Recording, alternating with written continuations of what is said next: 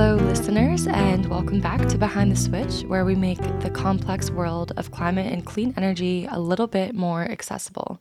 My name is Sophie Kelly. And I'm Rachel Serrato. And today we are revisiting our interviews with Maria Belen from Green Roots and Sri Kayali, the Chinatown and Chelsea microgrid manager, to learn more about the microgrid in Chelsea. And I am so excited for this. It's so interesting, I think, to talk about these two microgrids together because they're both at really different stages and are inherently really different projects. Totally. But the beauty of the Run GJC team is that the two communities are constantly learning from one another and iterating on what works and what doesn't work. And once we figure out the perfect formula for everything that works, community microgrids, we're going to take over the world. That is really why we are doing this podcast series. Now back to the good stuff. Let's hear about Maria Belen and the origins of Run GJC's work in Chelsea. Can you tell a little bit of like the linear story of the microgrid in Chelsea? Yeah, so we, I was just talking about it earlier today, but we responded to a feasibility study, RFP, a request for a proposal, with the Green Justice Coalition. Together, we responded to the RFP, and we have been implementing it since then. And so I was just thinking about this. My second daughter is 5 years old. This was before she was born. So probably 6 years ago, we started with responding to the RFP. At this point, we have two microgrids, one in Chelsea, one in Chinatown. And the one in Chelsea is being, phase one is being implemented right now. And that is through installing batteries and solar in different municipal buildings, as well as affordable housing. This is great. I love all of the context Maria Belen is giving. It's really painting a picture.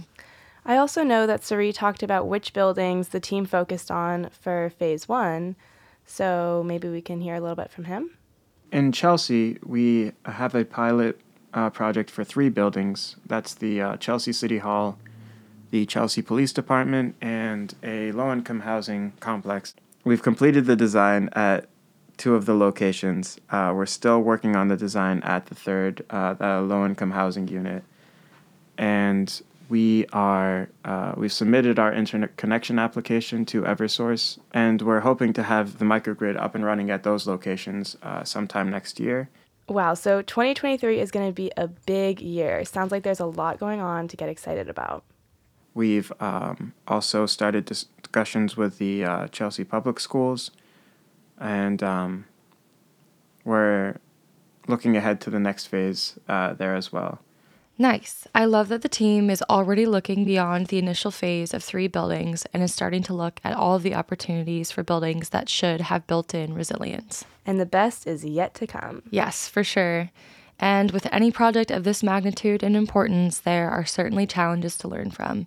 Maybe we should take a second to hear about that. Let's do it. What do you think has been the biggest challenge? Yeah, I mean, I think some of the biggest challenges are, one is sort of the old school framework. We're trying to do things differently. Right. And so we're trying to say, no, actually, the technical experts are not the only experts. Let's hear from the community. Green Roots is leading together with the city, but Green Roots has a very central role. Yeah. And that's not typical in energy-related projects.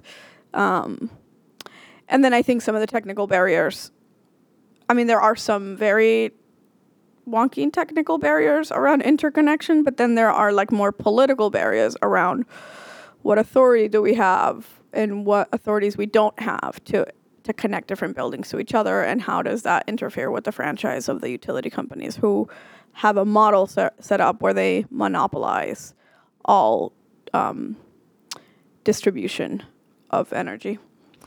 Maria Belen has clearly been with the team for a long time, and Sari is newer to the team, but has dived headfirst into the first phase of the Chelsea microgrid. His engineering approach offers an interesting insight into some of the design and resilience trade-offs unique to this kind of project. We talk to, Ameresco, for example, and they say, well, this is the financially feasible option. This is how you make money on this. But, you're not, providing resilience to every single tenant of an apartment building. So trying to navigate that and trying to identify additional sources of funding to try and bring that resilience to those tenants is one of the added difficulties of the project. Okay, let's end this episode on a good note, though, because as many challenges as there may be, one thing that has become overwhelmingly obvious in talking to all of these people is that they are wholly committed to finding creative and equitable solutions whenever possible. What have been some of the greatest joys or moments that make you feel like, okay, we have to keep pushing for this. This is super important. I mean, honestly, I feel like there's a lot of excitement outside of Run GJC and outside of Chelsea and Chinatown for it. So that feels like, oh, maybe this is a good thing. Yeah. Like, it just feels so wonky and complicated sometimes. Yeah, when you're inside of it, for sure. Yeah. And when we got the grant, I was like, oh, okay, now we really have to do this. Yeah. Which is great. It's been a great experience. I never thought I would know this much about energy. Right. And Yeah. I know that I don't know a whole lot more. But, this wonky stuff matters. Like how, if we have solar all over and we generate solar, but really all the benefits are going to large solar companies, that's no different than a large utility like Eversource. If the benefits are not coming back to the residents and families on the ground, then sure, we might be reducing emissions, but we are not moving the needle on equity or on economic justice for families that need those revenues or need those credits or need to pay lower electricity bills.